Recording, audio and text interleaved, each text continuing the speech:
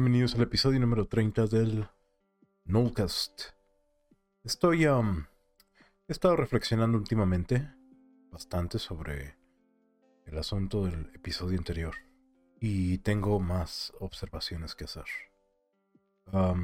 Espero que el contenido de hoy, como siempre, les resulte interesante o al menos entretenido, sobre todo en tiempos y en circunstancias como las actuales. Y espero que todos estén a sanos y a salvo. ¿Cuál es el fin de todas estas cuestiones de psicoanálisis y del estudio del ser y de intentar deconstruir qué es lo que pasa con la mente humana? Jung insiste que el propósito de todos estos detalles, de todos estos menesteres, es buscar el proceso de individuación en cada quien. Y la individuación es el proceso por medio del cual, como personas, logramos vivir la vida realmente como queremos vivirla. El proceso por medio del cual maximizamos nuestra expresión como individuos y nos deshacemos de las fuerzas que a veces tuercen o limitan o cambian el rumbo de nuestras vidas. Es buscar desbloquear todas esas cosas que mantienen a alguien relegado a vivir sujeto a los desvaríos de la mente inconsciente o de la mente consciente. Pienso que esto tiene un paralelo con la historia del héroe épico, del héroe arquetípico que mencionaba. Porque, como mencioné anteriormente, el héroe arquetípico es el héroe que, con un llamado a la aventura, se lanza a un mundo desconocido hasta que logra algo. Jung, en sus estudios, entre todas las discusiones de arquetipos que tiene, menciona que todos nosotros en las partes inconscientes de nuestra mente tenemos un cierto lenguaje que no puede ser expresado en palabras sino en imágenes, y que nuestra mente inconsciente constantemente está intentando comunicarle a la mente consciente. Toda esta actividad, dicho sea de paso, reside mayormente en el hemisferio derecho del cerebro, ¿no? Resulta que dentro de uno hay dos mentes, hay una mente consciente y una mente inconsciente.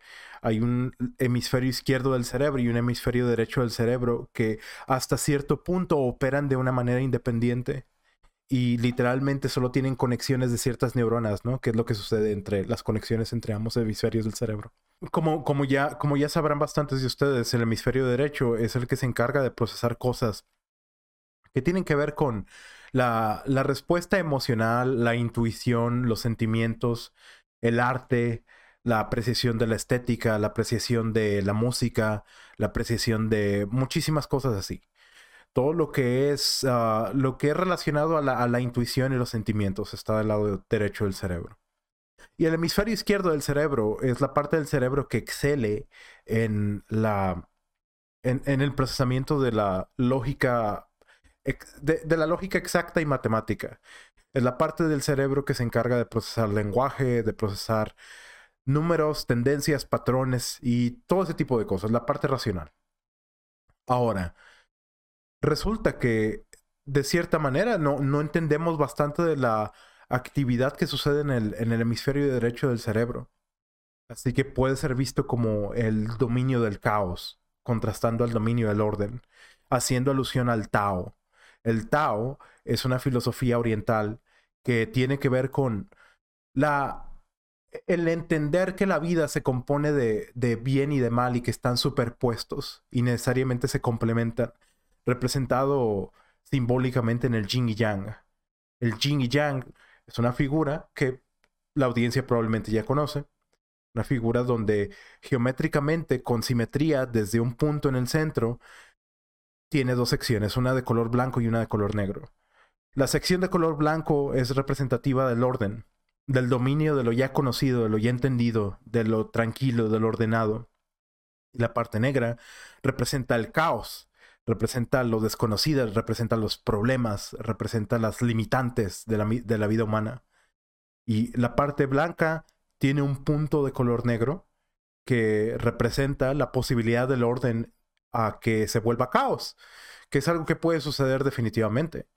En una ciudad que está perfectamente tranquila y en orden, por ejemplo, puede suceder un accidente, puede suceder una crisis, puede pasar algo así de rápido en un santiamén para empezar a desbalancear todo.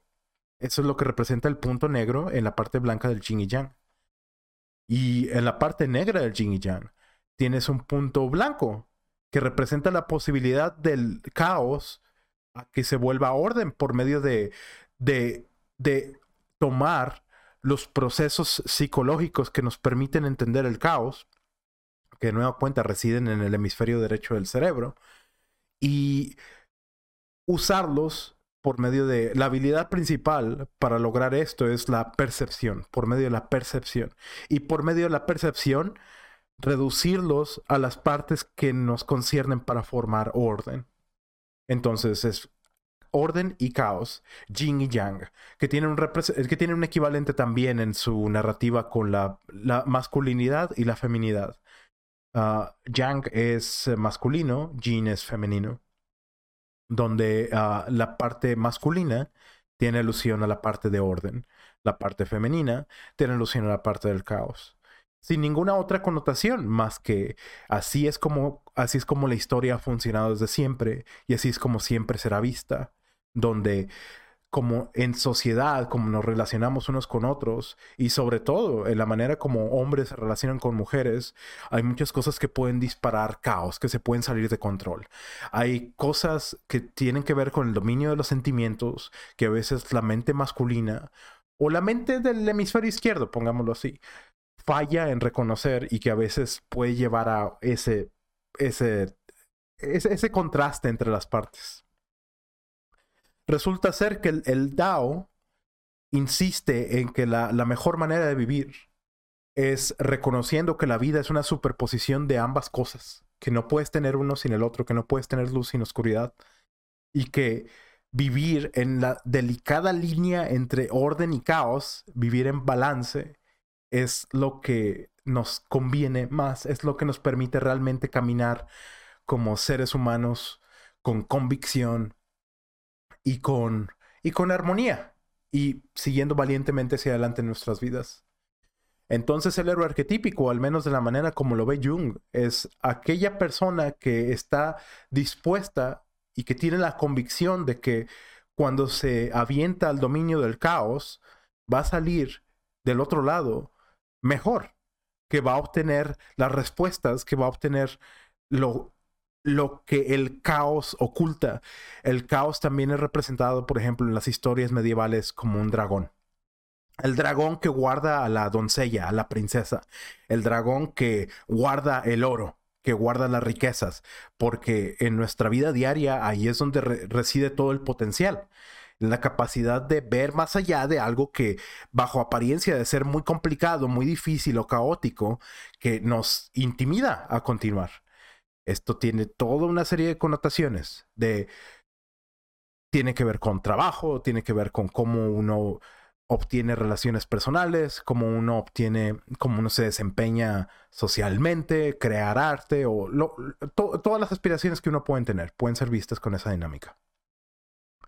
¿Y a qué hace alusión eso? De que el héroe en las historias medievales es aquel héroe que con convicción sale a pelear contra ese dragón arquetípico y obtiene el oro, y obtiene a la doncella, y obtiene a la princesa, y obtiene a... Y como recordarán de la ocasión anterior donde platicamos, necesariamente todas nuestras historias están empapadas de estos arquetipos. ¿Por qué? Porque son partes del consciente, del inconsciente colectivo, que nuestro inconsciente nos ha intentado comunicar y que nos ha dado a entender por medio de imágenes, porque es la única manera que tiene. Todos tenemos ese mismo inconsciente conectivo, esa parte del hemisferio derecho del cerebro que entra en actividad. Entonces, el proceso de individuación reside en eso, reside en la capacidad de atreverse a ser el que se lanza al dominio del caos y obtiene la riqueza del dragón. Otro arquetipo que Jung relaciona con esto es el arquetipo del agua, de los mantos de agua. Entre su práctica y con sus pacientes de psicoanálisis, menciona que muchas personas le hablaban que tenían sueños, porque los sueños son una de las maneras en las que la mente inconsciente te intenta decir cosas. Sueños que tenían que ver con agua. Por ejemplo, estoy en mi casa y una tubería se rompe y la casa se empieza a inundar. Estoy enfrente de un lago, una playa, un cuerpo de agua, y me meto a la playa y me meto al agua y me ahogo o no me ahogo o navego o estoy encima o... Jung relaciona este arquetipo con la mente inconsciente en sí. Porque, de nueva cuenta, todo lo que tenemos en el dominio de lo racional, lo entendido, lo que ya sabemos, lo que nuestro hemisferio izquierdo del cerebro entiende, eso es el dominio del orden. Pero es mínimo, es infinitésimamente pequeño comparado al dominio de lo desconocido, al dominio de lo caótico, al dominio del inconsciente. Jung lo relaciona el inconsciente con el agua porque, pues, de cierta manera, todas las neurosis provienen de un exceso de estar a merced de la mente inconsciente. Es como si te lanzas a un lago, pero no estás preparado, no estás protegido, no sabes cómo hacerle, pues te ahogas. Y esas son las neurosis. Es un exceso de inconsciente, es un exceso de dejarse llevar por lo que sucede en nuestra mente inconsciente nos demanda. Ahora bien, en la mente inconsciente existe el Animus, Anima, la sombra y la persona, que es la proyección exterior, ¿no? La sombra es todas las características del ser que uno ve como no buenas, que uno ve como malas o como que no acepta. Y el Animus y el Anima es como los hombres se relacionan con la feminidad, el Anima, y cómo las mujeres se relacionan con la masculinidad y cómo se ven proyectados en ello, o como la interfaz que representa lo que entiende por la feminidad, influenciada por sus años de crecimiento más jóvenes, por sus años de infancia.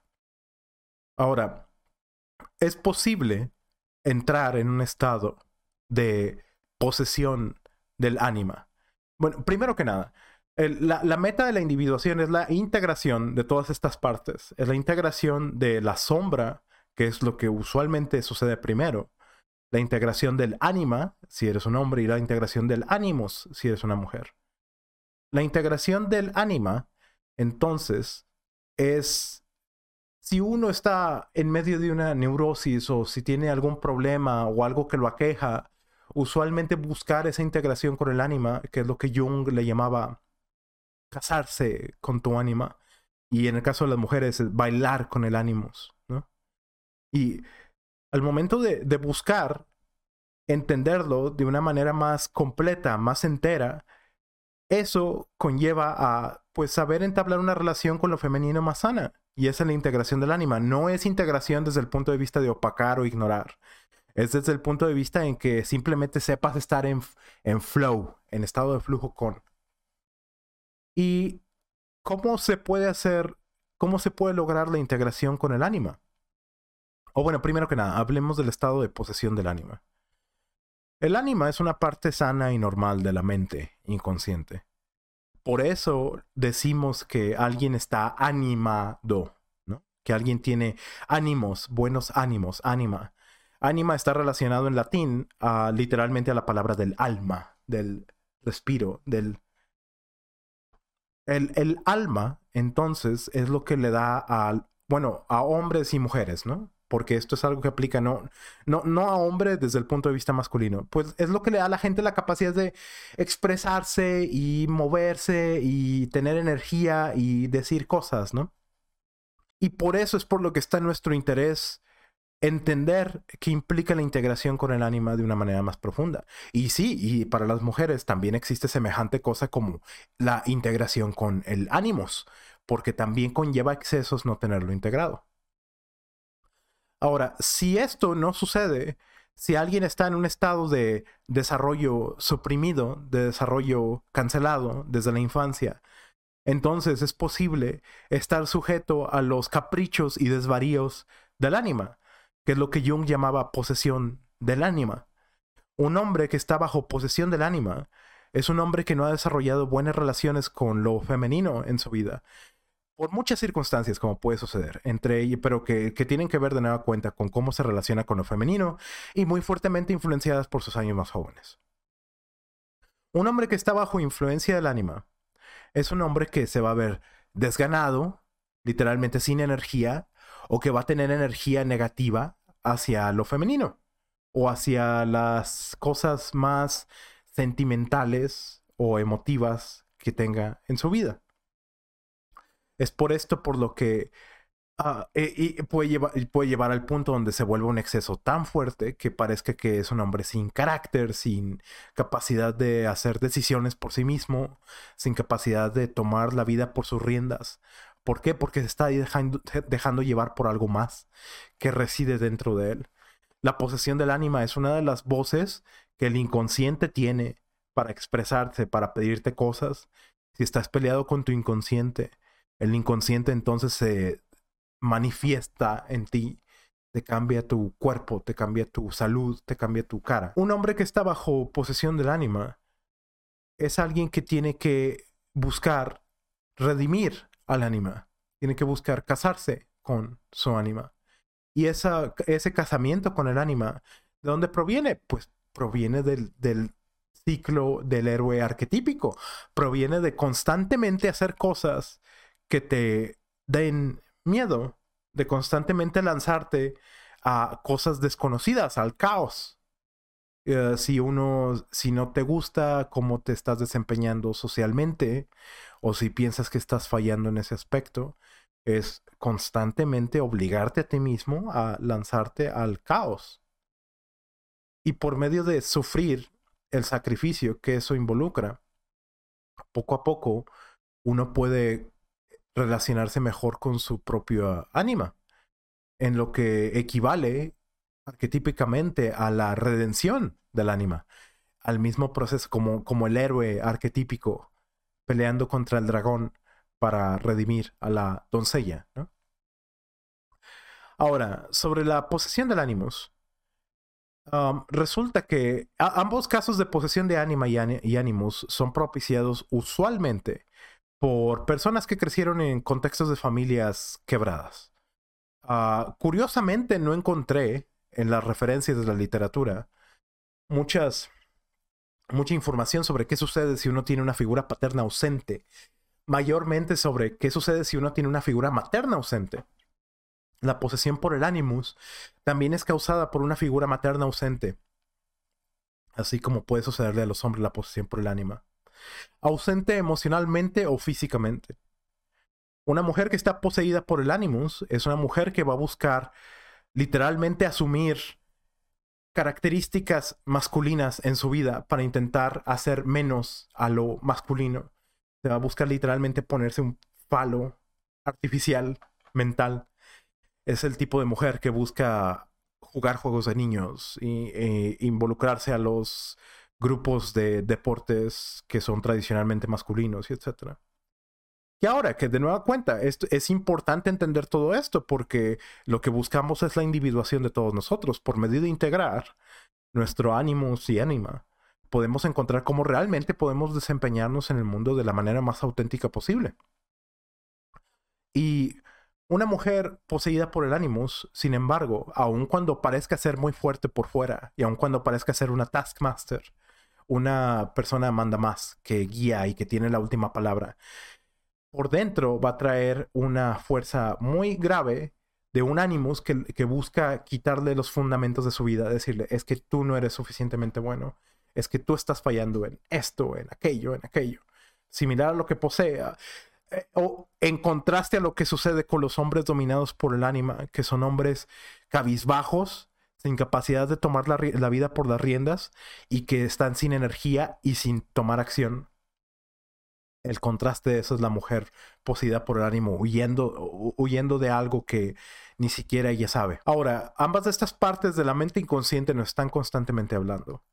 Y una de las maneras más comunes de que esto suceda es por medio de los sueños, por medio de las imágenes que tenemos en la mente inconsciente. Así que es nuestra responsabilidad estar bien a tono con lo que realmente nuestra mente nos quiere decir. Quizá muchas veces estás viviendo de una manera que realmente no quieres vivir y tú solo te estás opacando esas posibilidades por estar empedernido a lo que tu mente consciente te quiere decir en vez de escuchar lo que realmente eres, lo que realmente sabes, lo que realmente quieres. Ambas de estas cuestiones de la posesión de ánimos y ánima afectan a la gente en su función inferior. A lo que me refiero con esto es a la función de una de las 4 funciones mayores. Pensar, sentir, palpar e intuir. Thinking, feeling, intuiting and sensing, que son las 4 grandes sensaciones o características psicológicas que se usan en la escala de Myers-Briggs. Si han oído a alguien en línea hablar de que soy INTJ, INTP, ese tipo de clasificaciones, esas son las clasificaciones de Myers-Briggs, donde se dice cuáles son tus características principales en orden, ¿no? Intuición, sensación, etc. En nuestra psicología, todos tenemos una función superior, que es la función que guía la mayoría de nuestras acciones en el mundo.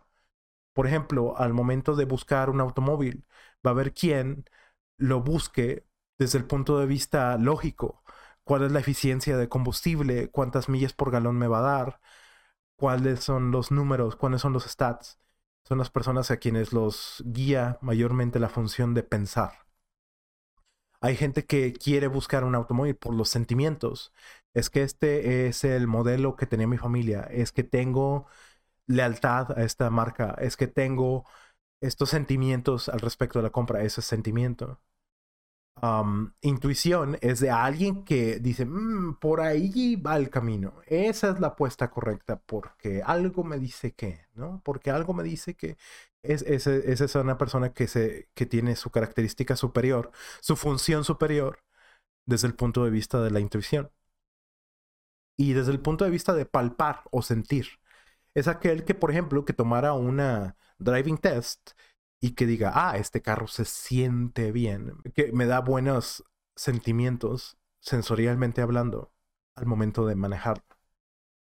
Y cuando uno está bajo posesión del ánima o posesión del Animus, es atacado, las mujeres son atacadas por su Animus y los hombres son atacados por su ánima en su función inferior.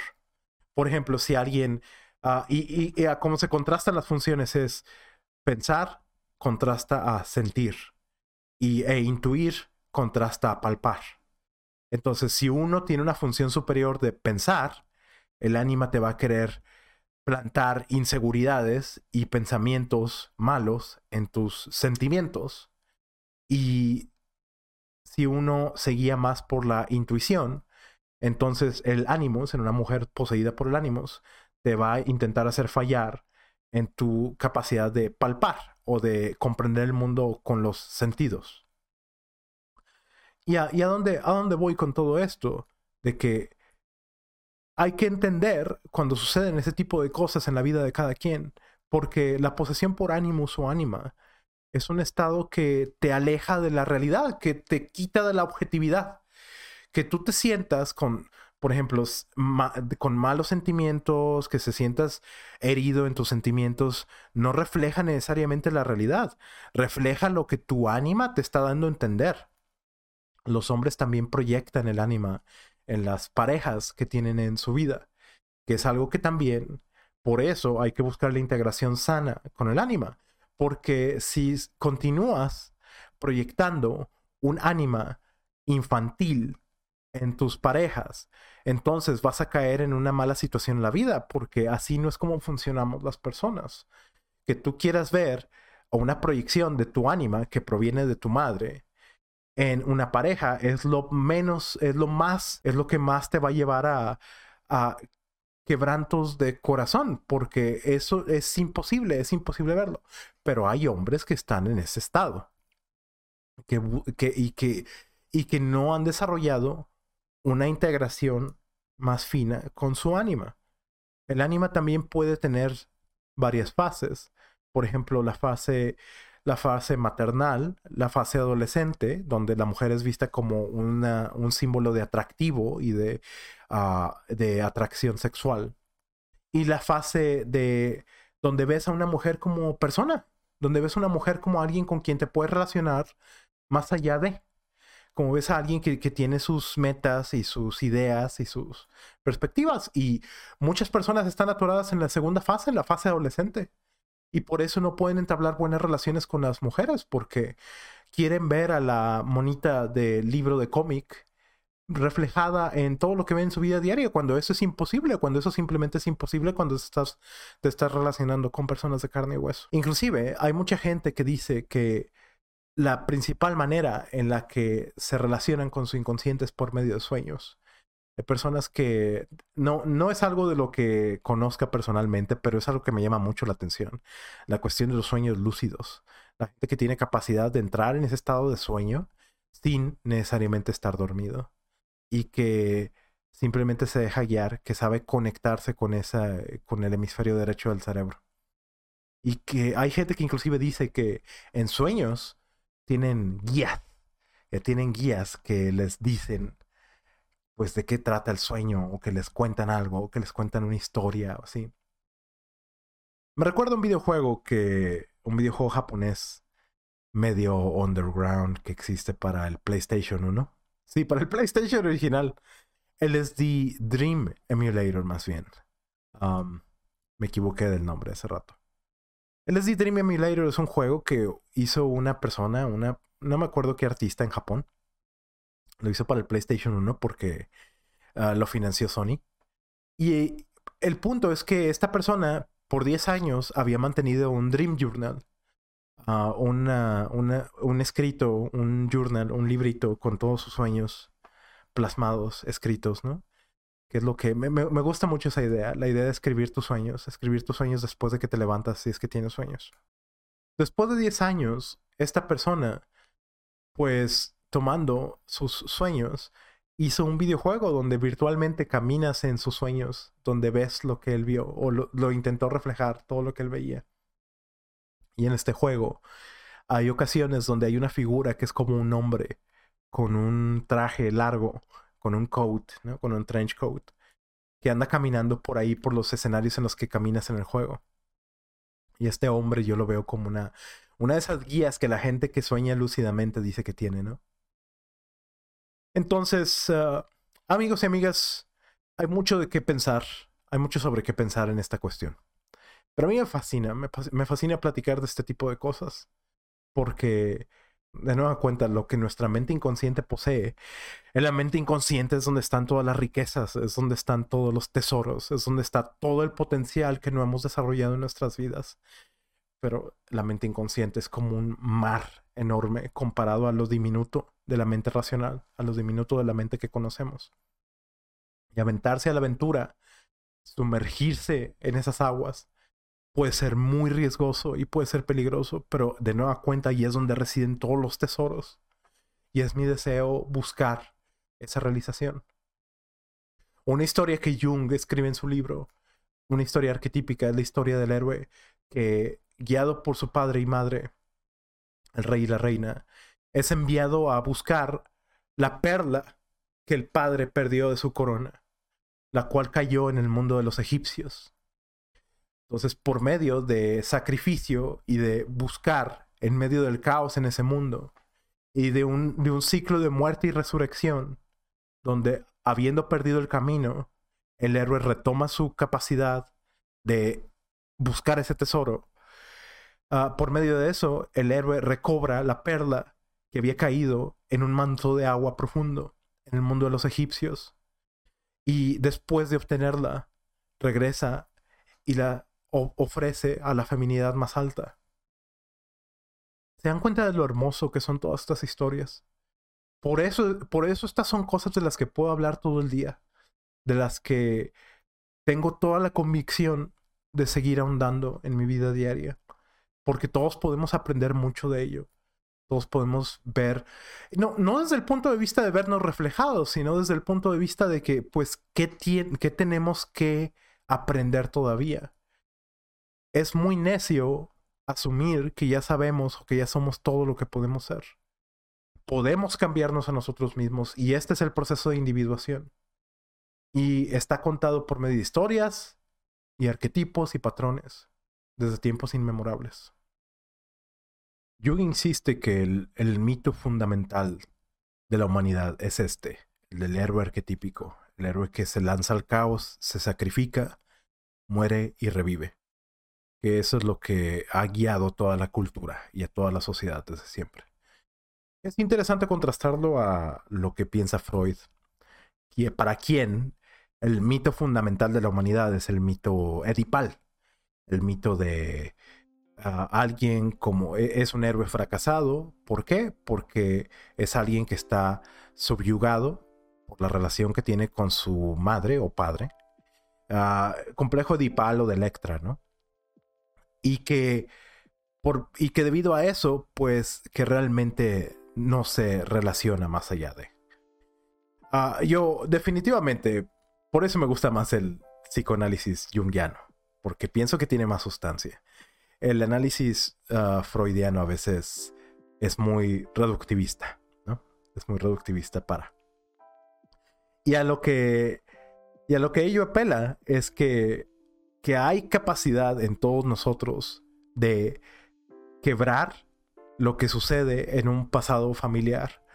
Hay capacidad en todos nosotros, que todos nosotros inherentemente somos héroes arquetípicos que se pueden ir del contexto familiar. Porque hay personas para quienes la vida nunca deja de ser lo que tuvieron en el pasado y por eso viven dominados por el Anima o el Animus o su mente inconsciente. Porque la tragedia o el abuso o el trauma que experimentaron en su familia se vuelve la fuerza más grande que tienen en sus vidas.